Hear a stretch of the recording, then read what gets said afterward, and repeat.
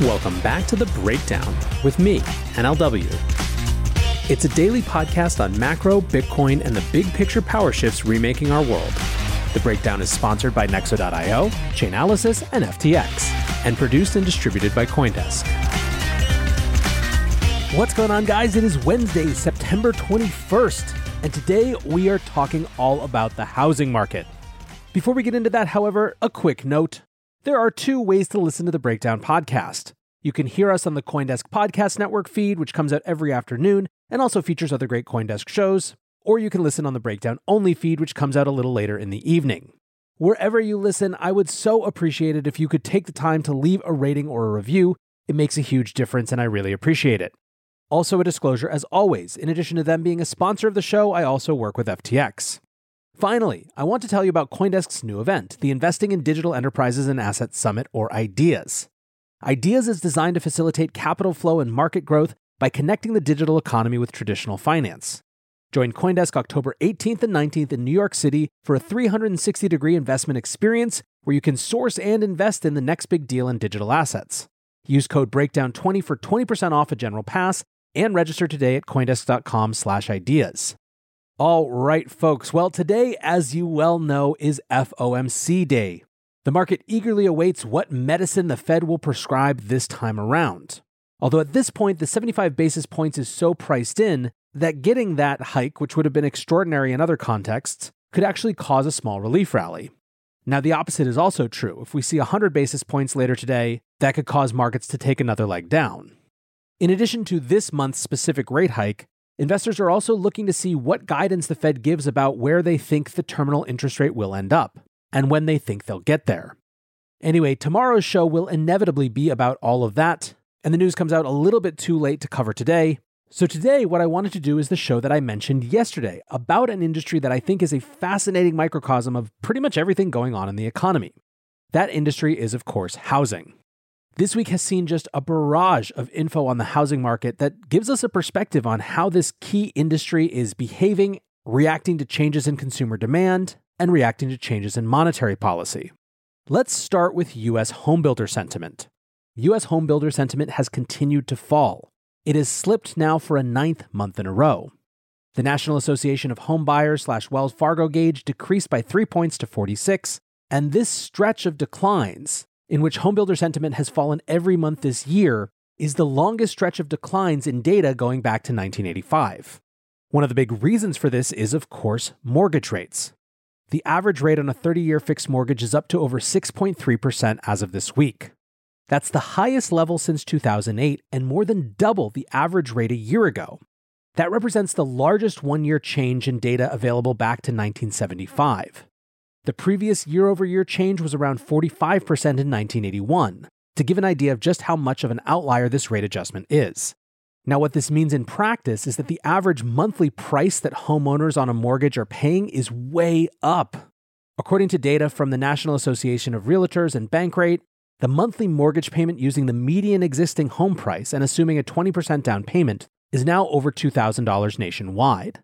That's up from the pandemic low of $986 just 2 years ago, so more than double. Lance Lambert, the housing correspondent at Fortune, wrote, "Principal and interest payment on a $500K mortgage, 30-year. At 2.65%, it'd be $2,015, i.e. January 21. At 3.11%, it'd be $2,138, i.e. December 2021. At 6.42%, it'd be $3,134, i.e. today. And that's without factoring in home price appreciation."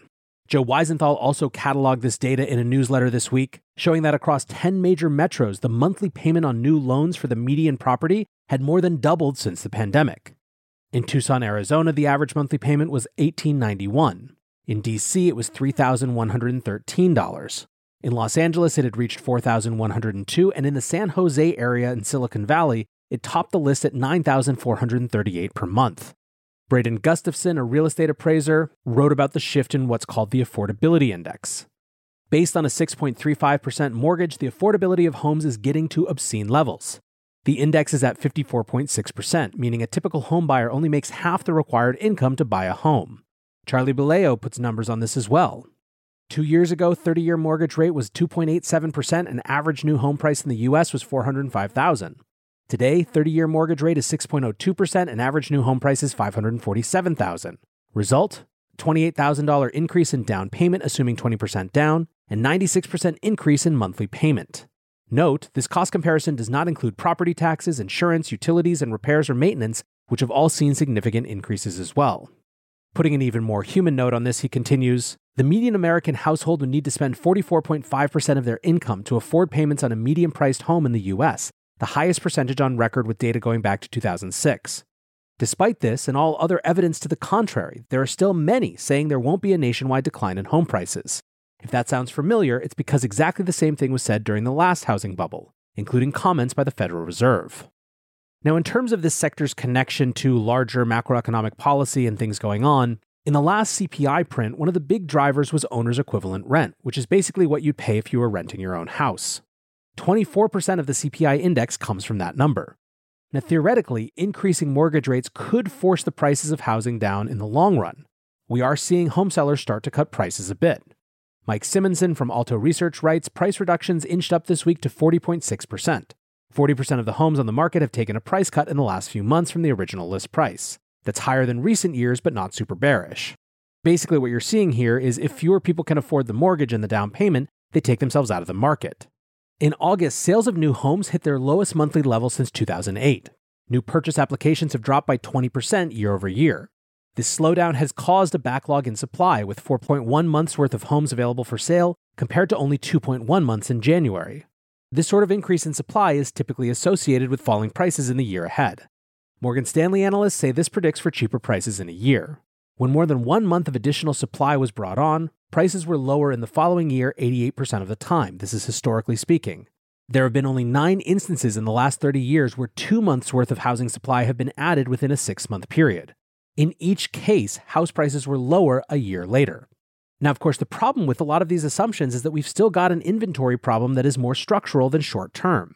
While inventory growing by a few months suggests a shift in current conditions, it doesn't solve the problem we've been dealing with for a decade, which is the fundamental underbuilding coming out of the global financial crisis.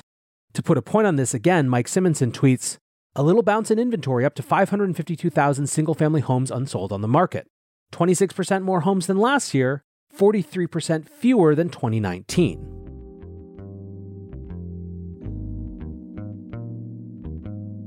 Nexo is a security-first platform built for the long run with everything you need for your crypto. 5 key fundamentals, including real-time auditing and insurance on custodial assets, safeguard your funds, making Nexo the right place for you to buy, exchange, and borrow against your assets safely. Learn more about Nexo's reliable business model and start your crypto journey at nexo.io. That's nexo.io. Eager to make more informed decisions around crypto? Chainalysis is here to help. Chainalysis demystifies cryptocurrency by providing industry-leading compliance, market intelligence, and investigations support for all crypto assets for organizations like Gemini, Crypto.com, and BlockFi. Gain unparalleled visibility and maximize your potential with the leading blockchain data platform by visiting us now at chainalysis.com/Coindesk. The breakdown is sponsored by FTX US. FTX US is the safe, regulated way to buy and sell Bitcoin and other digital assets, with up to 85% lower fees than competitors. There are no fixed minimum fees, no ACH transaction fees, and no withdrawal fees. One of the largest exchanges in the US, FTX US is also the only leading exchange that supports both Ethereum and Solana NFTs.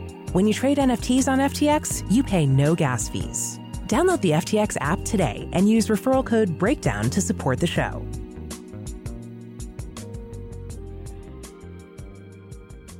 Getting back to the home builder sentiment survey, remember that that is a forward-looking survey as well. It's not just about what's happening right now, it's about what people believe will happen in the future. I think all you need to know about that forward-looking sentiment comes from a phrase that I believe was likely carefully considered. The National Association of Home Builders chief economist Robert Dietz said, "The housing recession shows no signs of abating, as builders continue to grapple with elevated construction costs and an aggressive monetary policy from the Federal Reserve." Now, one weird byproduct of all of this is that some sellers have given up on selling and have shifted to renting instead. The Wall Street Journal wrote about this a couple days ago. Basically, the squeeze on affordability and slowing sales have led some number of prospective sellers to give up on achieving a sale and instead focused on renting out their former home. This was a strategy that some had speculated about during the pandemic, but now we have some more firm data showing that in key markets, homeowners were choosing to switch their listing from sale to rental in large numbers. 10% of the listings in Southern California went from sale to rental, and 9% in Texas. Anthony Lamacchia, owner of Waltham, a Massachusetts real estate broker, said, "People are hearing that rents are going up, so they're saying, well, if I can't sell it for what I want, I'll just rent it, because I'll get a really good rent." David Freeman, CEO of Knox Financial in Boston, said, "In a market that's flattered down, you're going to have a lot of people who probably don't want to sell right now. We certainly expect people to decouple when they buy from when they sell, and part of the way to do that is rent." A huge factor enabling this trend was the availability of 30-year mortgages which were refinanced at an all-time low during the pandemic. For many people, the property that they owned in 2020 is attached to some of the cheapest debt that they're ever likely to see, so giving that up is a difficult choice. What's more, the recent surge in rents has helped make this choice to retain additional property easier. In June, the national average rent for a single-family home was up 13.4% from a year prior. A John Burns real estate consulting survey found that 11% of prospective homebuyers switched to renting in July nationally, with as much as 24% of buyers switching in hotspots like Texas. Builders seem to be following these trends as well. Bradley Hunter, a real estate consultant, tweets, 24% of builders reduced prices. Cancellation rates are spiking in many markets. More builders are pivoting harder into build for rent. There's also been some discussion around the last week around big institutional investors pausing plans to purchase more residential homes, or even looking to unwind some positions. Commentators noted that with 1- and 2-year treasuries approaching 4%, the premium for collecting residential rents was beginning to get really thin compared to just buying bonds. If you think about what we're going through right now as an unwind of some of the things that characterized the last decade, this kind of makes sense. The whole paradigm of institutions looking for alternative investments was all about the search for yield. If there isn't a search for yield right now because the US Treasury is handing out that yield happily, that becomes less important. Now, whenever we talk about housing, one of the questions that it brings up for people is, will this be another Great Recession scenario where a crashing housing market brings down the rest of the market as well? Obviously, one of the major problems with the 2008 collapse was the economic turmoil that happened throughout the housing sector. According to Fred data, 1.5 million jobs were lost throughout the construction industry during the span of the GFC. Bankruptcies also rippled through the housing finance sector, with more than 25 subprime lenders going under in February and March 2007 alone. This ultimately led to the collapse and nationalization of the two largest mortgage lenders in the US, Fannie Mae and Freddie Mac, in the summer of 2008.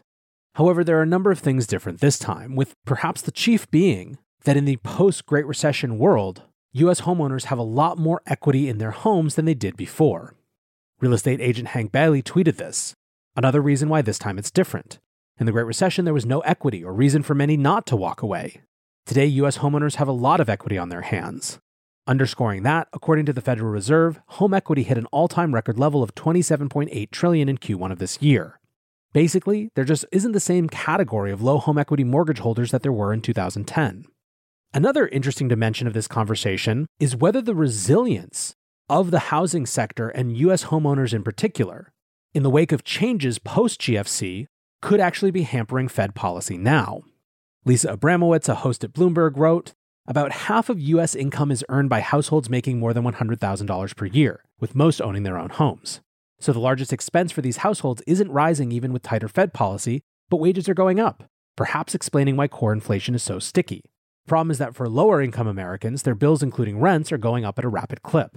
So Fed tightening affects them more directly and painfully than higher-income households, which are still able to spend rapidly, fueling more inflation." Bloomberg columnist Connor Sen responded, "It's not so much that inflation is entrenched as the fact that the pass-through between higher interest rates and slower economic growth is more limited than in the past. Fixed-rate debt, less systematic leverage, etc. Dodd-Frank reduced the effectiveness of the Fed."